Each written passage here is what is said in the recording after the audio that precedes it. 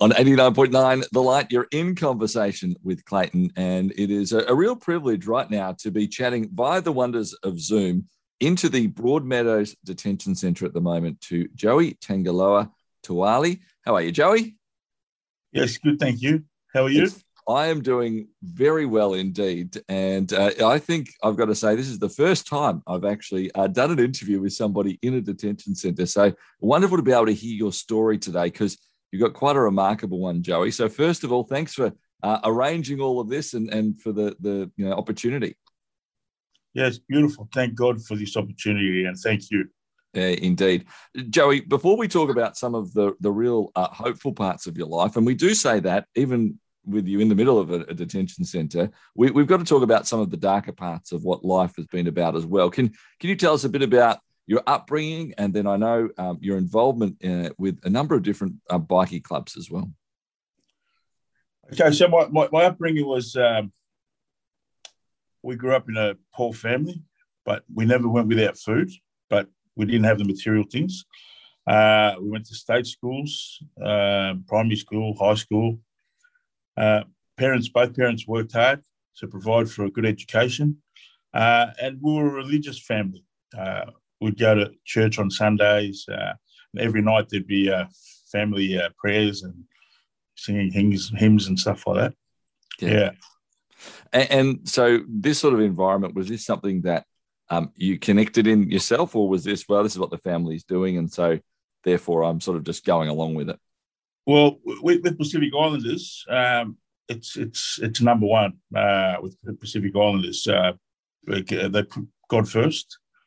And they just, it's something that's been handed down from generation to generation, Yeah. So as you're growing and you sort of get into your teenage years and then the early 20s, what were some of those areas and choices that you started exploring in life? As I started getting into early 20s, alcohol became part of my life. Alcohol, then later on into the 20s, joining certain bike clubs. I was the president of 3 different bike clubs. Wow. Then drugs got involved. So there was a lot of drug abuse. And just life went crazy from there. Yeah. Now I'm very much don't understand the bikie world in any way, shape or form, and not pretending to.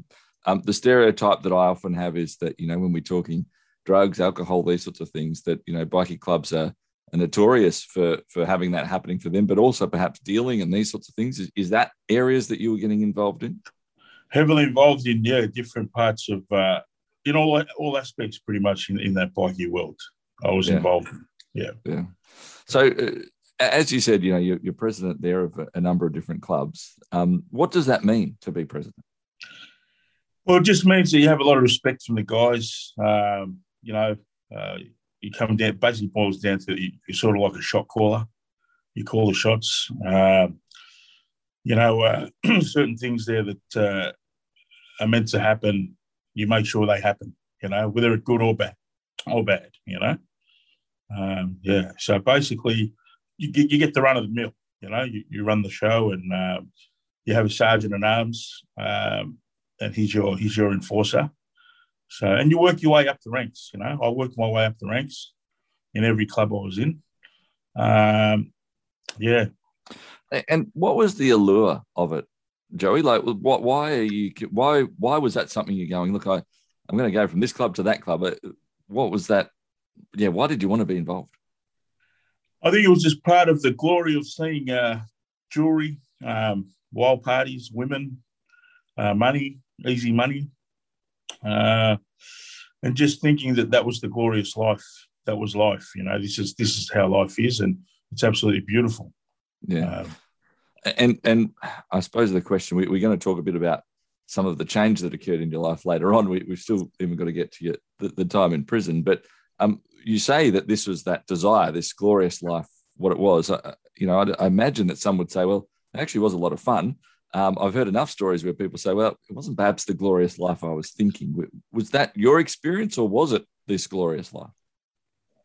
Look, in the world of the flesh, it is the glory life. but it's not. Like me today, I look back and I think, thank God I'm not dead, and thank God I'm not doing 30 years in prison. Yeah. So what happened? As we said, we're speaking to you from a detention centre right now. Here you are. You're involved in these bikie clubs. You're president. You've at the same time, there's drugs going around. There's all sorts of things that are happening. What led you to a place where you actually ended up before the courts? So I had a fallout with a member of another bike club, and I took the law into my own hands. Basically, I wanted to kill this guy, but that day it didn't happen, and thank God it didn't happen. And later on, about 2 months later, this guy went to the authorities. He was a member of a bike club, and I ended up in the courts. That was in 2009. 2013, I get found guilty, and I'm sentenced to prison for 8 years. And and so we're almost at that 8 years later now. Have you been in prison ever since? Did you appeal? How did that work? So I went to prison, served the 8 years, just a little over 8 years, and that's what puts me here now in the detention centre. Yep. So that's how I've ended up here now. Yeah. Due to the new laws that Peter Dutton has brought out. So better explain that. So why would you go from a prison to a detention centre? Explain a bit of your history, I suppose, in that regards, and why those laws impact you. So from what I believe, I came here when I was 3 months old, and which was 1975. My parents became citizens in 1976, the following year. I think it was Malcolm Fraser was the Prime Minister. We should have fallen under our parents and become citizens. Some of my siblings did, but unfortunately for me, I didn't fall under that. And that's why I've ended up here in the detention centre, where they've cancelled my permanent visa due to being a serious violent offender. And so we might come back and talk a bit more about that part of it as we go forward, because I think that's your future. When you were in prison, maybe we just focus on a little bit of that period of time. Here you are, you found yourself at a point of, in prison for these crimes, and here you were there. It seemed like all the way back to that childhood where, here you are, you're singing hymns around the dinner table with family as you go through. It didn't seem like that's exactly where you're at that moment. What changed for you in prison? Because I know that now faith and trust in Jesus is a big part of your life.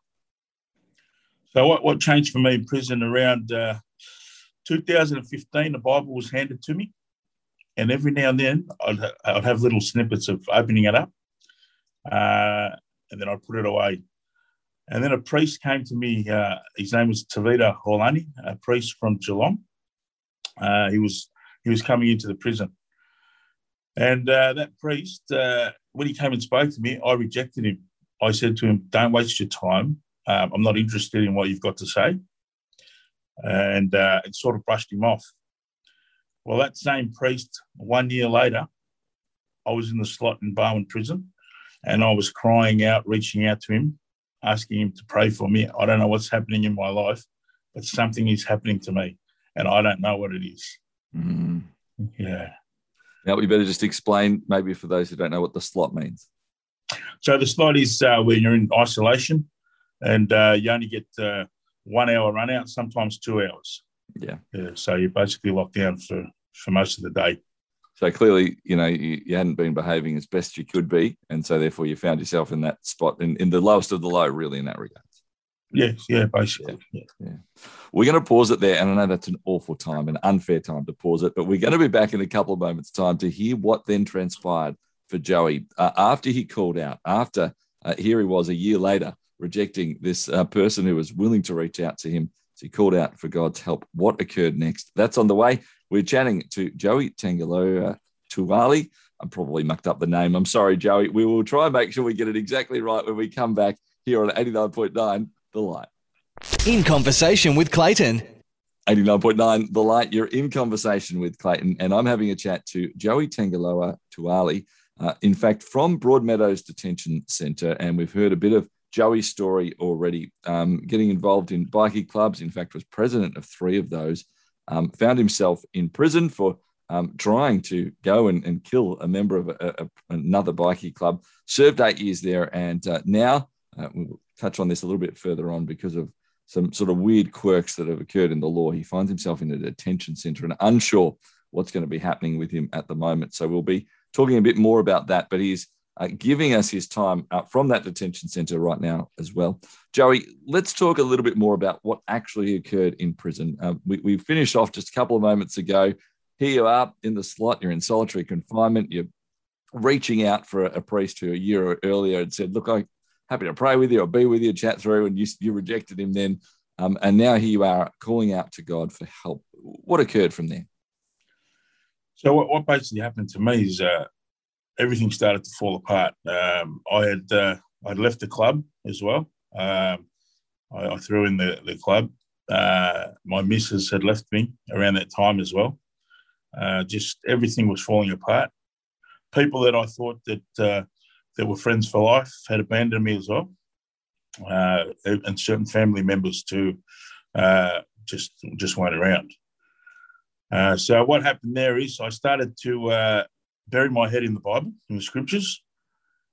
And one day I bumped into a guy that he was doing 20 plus years. And he asked me, he goes, what are you doing? And I said, I'm doing a bit of Bible study on my own. And he said, can I join you? So we asked the officers if he could join. And we started 2 of us. And it slowly grew to about 5 of us. And then they knocked it on the head. They said, look, too many people are complaining. How do you get time out there when no one else does? Yeah. And what was the change that was happening with you as you were doing this Bible study? Was there an actual change you could tell happening within yourself? I knew definitely that every time I'd cry out to the Lord, He'd answer my prayers. So every time I opened up the scriptures, I had my answer for what was happening in my life, and I could start to see where my life was heading, and I could see that there was a calling. Jesus is calling me. Yeah. Joey, some might be listening right now and go, look, I don't have a faith. And that doesn't make any sense to me, Joey. Here you are in prison. Everybody's deserted you. And you're saying that every time you open the Bible, you go, I have that sort of calling. I know I've got a purpose. I know where I'm supposed to be in a way.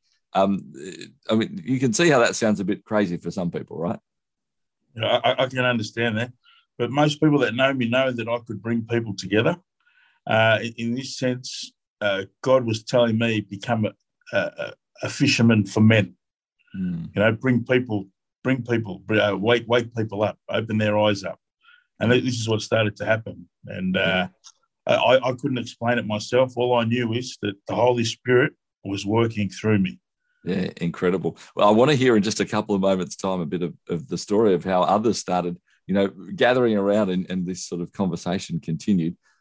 Could I ask a question about you and I suppose the internal part of you again around this idea of what was different inside you compared to the guy who, a number of years earlier was trying to go out and kill somebody else and intending to do that? What change had happened inside? How were you thinking and I suppose and acting differently? The biggest change was that after losing everyone, then there was a battle for my children. This made me it just woke me up to everything. That I started to get my priorities right. It sounds funny, but priorities started to fall in place. So I'm on this journey, and I started to realise that even my children were a gift from God. That I have to put God first. So I started to put God first, and continue to this day to put God first. Yeah. So this is a change that's happening, and then it's showing out even in the middle of a prison as well. I know the guys at Christian Disciples Motorcycle Ministry are the ones who originally said, "Hey, why don't you have a chat to Joey? I think this would be a great story," and they've certainly seen the remarkable work that you have done as well. And tell us a bit around what actually did then happen. You're living this change in who you are. You said there was 5 people originally with this Bible. That got squashed on the head, but then some other things started happening. So then I go out of the slot. I'm taking out the back into the main where the prison population is in Barwon Prison, and we start to bring a few guys to the chapel there. And then they tip me to Margaret. They tip me back into the slot, so I get moved back into the slot. In the slot, I continue my faith, and that's where I end up meeting the guys from the Christian Disciples motorcycle ministry. And then they moved me from there back to Margaret Prison. So I get to Margaret Prison, and I asked about a church service on a Sunday, and they said, no, there's no church services on Sunday. So again, we start off with 5 people, and it grew from 5 people to about 20 the next week, 40 the week after. We ended up getting roughly around 80 to 100 prisoners every week. That's incredible. Yeah. Now, Joey, I've cynically heard, well, hold on, isn't it when they gather together for church services, that's when they're actually doing the drug deals at the back of the service and all those sorts of things in prison? Isn't that what happens? Were these fair income people actually wanting to show up, or was this just a reason to gather? These were fair income people. There was people from all walks of life, but that wasn't happening. We had made it clear that we're here to serve the Lord. Yeah. If you feel empty and you feel like you're looking for something, and it was open for all faiths. We even had Muslim brothers in there praying as well and doing Bible readings. Yeah. It was open to everyone. Yeah, incredible. And so how long did this last for, this sort of group of 800? So it only stopped due to the coronavirus. Wow. And Christmas, we had a Christmas celebration on Christmas that was organised. We had 250 prisoners turn up. They knocked half the prison on the head. They said there's about 580 prisoners at Margaret. They said, look, if we can't have the whole prison in one place, just in case something happened. But we ended up in that recreation gym. We had roughly 250 prisoners. Wow. Yeah. That would have been something special, I'd imagine. Well, look, we give thanks and praise to God for everything. We put it out there and God does the rest, Yeah, absolutely. And I understand if you can't necessarily mention people's names, but what sort of impact did it have on other prisoners and their life change? Well, every time when we kicked it off, we were praying, Father God, can you please bring people here from other prisons that know how to, to know the hymns and because we didn't know any hymns in that. We were actually using Metallica at one stage. Nothing else matters. We played the CD, but we made it clear that nothing else matters but God. I love that. I love it. We had a guy come out. His name was Elijah Salesui, another prisoner from Port Phillip. He'd come out, and I tell you, he brought that many people, and he lifted the joint. And I tell you, praise the Lord. It was almost like something out of when you see in the movies these American churches where everyone's just going off. Yeah, it was absolutely beautiful. Incredible stuff. So here we are. This is occurring. Is your life continuing to change as we go through this? Because I think there's times when we can be involved in movements, as it were, but we don't change it. Were you seeing yourself growing and changing and becoming a very different man from the man that you went into prison as? Yeah, definitely. Like I said to you before, I started to realise that, even the battle for my children, I started to realise, what? Nothing else matters. You must put God first. So I started to put God first back from Barwon, back when I was in Barwon. And even more so, it got stronger that I moved on. And I started to see that all the things that I'd done before, sort of just, it was all for nothing, basically all for nothing. But it shaped me to the person I am today, if that makes sense. Yeah. What has occurred with your children? You've mentioned that a number of times. So when my children's mother had left, she'd got on the drugs and that. And this was another thing that hit me hard. And I started to realise that even though I was selling drugs to someone, I might be selling it to a grown man, but it has a ripple effect. And I started to realise that, look at this, it's gone around and done a full 360 and hit me directly in the heart. It's come into my home. Mm. So as much as I tried to leave it out of my home life, it came back. Yeah. You know, and that woke me up a lot too. Yeah, yeah. And do you get to see your children much, even in the detention centre now? Yes, I do. I do a lot of FaceTime. I speak to my children quite often. I have 11 children, and they're all beautiful, lovely children that I talk to. We pray. Even my children are shocked that I've gone this way. I used to send them to my parents' house on weekends to go to Sunday school and church and that. When they used to come back, they used to try and tell me stories, and I didn't want to listen. But now when they talk to me, they go, "Oh, you used to tell us it was rubbish, Dad." And I said, "Well, that was the old Dad. I know what." Yeah. Oh, So that's praise great. the Lord. Absolutely. We're going to be back with Joey in just a couple of moments' time as we hear a bit more about life now, moving from this prison and now in a detention centre. And how is his faith being shaped even as he's going through this period of uncertainty right now? More with Joey in just a moment here on 89.9 The Light. In conversation with Clayton. 89.9 The Light. You're in conversation with Clayton and Joey Tagalowa Taualii. Oh, boy. So sorry, Joey.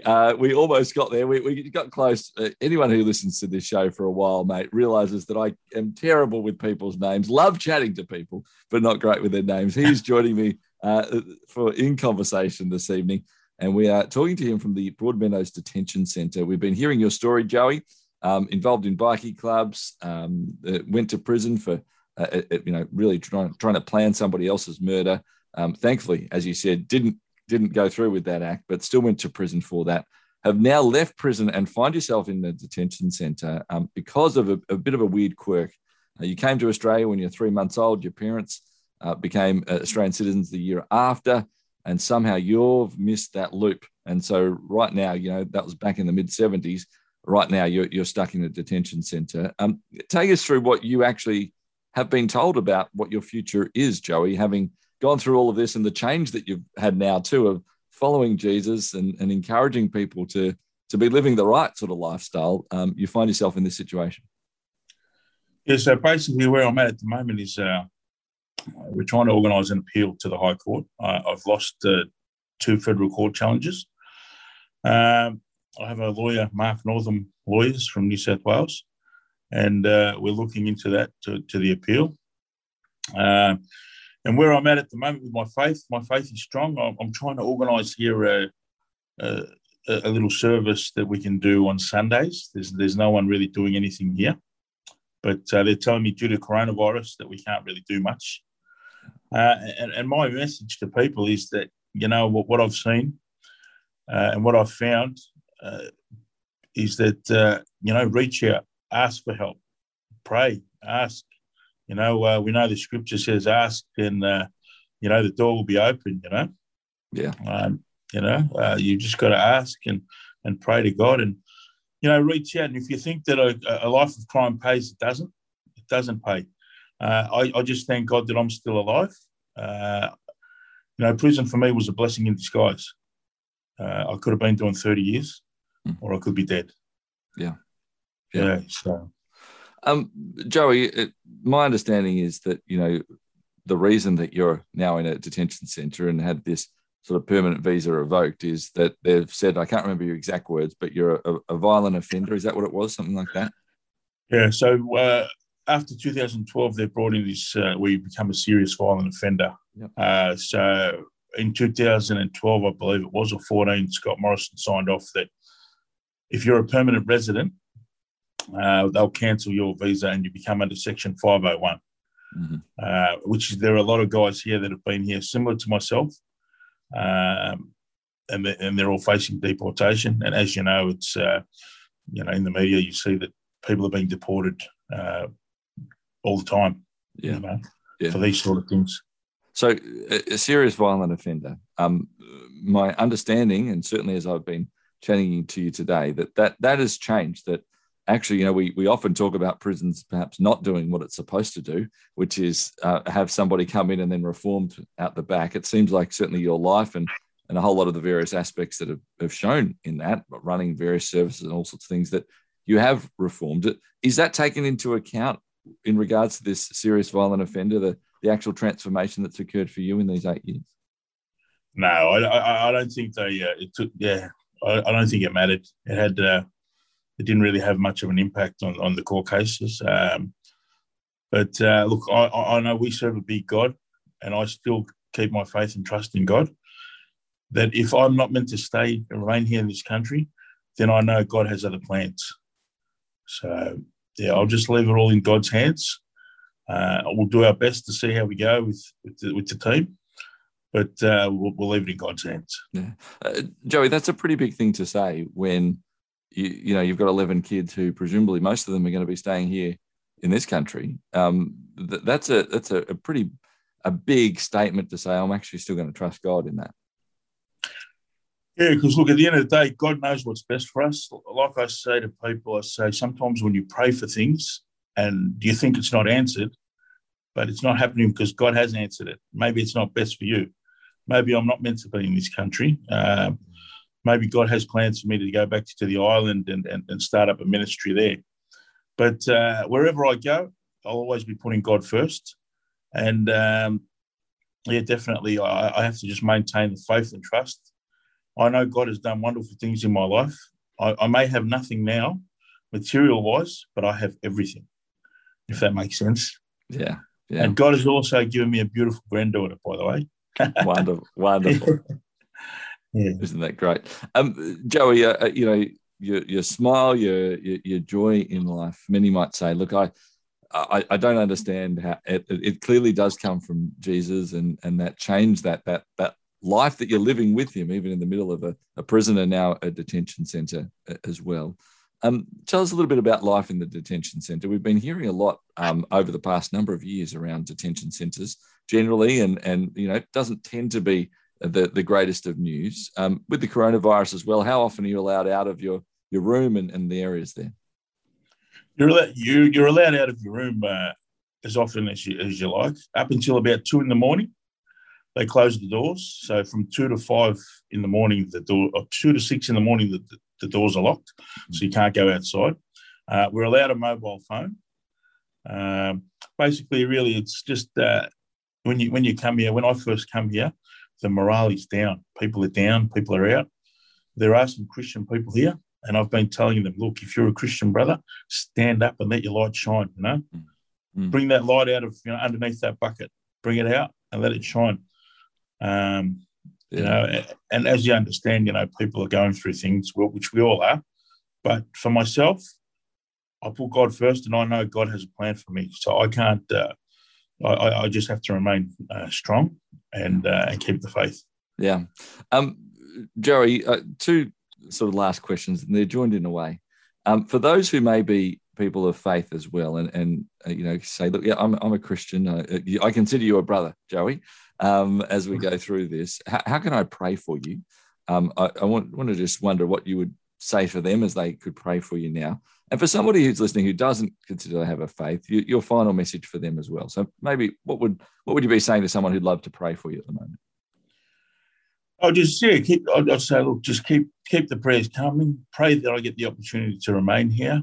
I have a lot to offer. I definitely have a lot to offer, and in turning people's lives around, and just keep maintaining the trust and faith in God. Always put God first. Things might not happen, but they don't happen for a reason.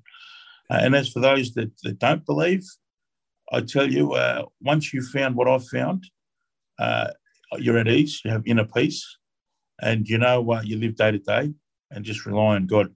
Because at the end of the day, the ultimate goal is to make it to heaven. Yeah. We've all been given the golden ticket. You've just got to hold on to it. Yeah. There you go. Joey, it's been just wonderful having a chat to you. Thank you for sharing your story and being so open and honest about some of the really bad decisions that you made that led to some of the situations you found yourself in, and also some of those incredible decisions, and the understanding that there is a God who loves you no matter what's happened. I think that's something I certainly take from your story, that if someone's listening right now, maybe they're thinking, oh, no, I've gone past it. God couldn't possibly love me. I think, Joey, you'd even acknowledge that hey, if God's going to be able to love you through all of some of those choices you've made, that he can love anybody in that regard. So I hope I'm not putting words in your mouth. No, definitely. Yeah. Joey, we thank you for your time. Really appreciate it again. No worries. Thank you very much. From the Broadmeadows Detention Centre, been having a chat to Joey Tagalowa Taualii, and it's been wonderful to share a bit of his story. I just want to quickly give you our phone number now as well for the care line. Maybe something that Joey has said has challenged you. You thought, you know what, I want to explore. I want to change my life. I want to start making some good choices, or I want to understand a bit more about this God who loves me that Joey talks about. You can give them a call right now, 9583 2273 9583 CARE. If you use the letter pad on your phone, 9583 CARE.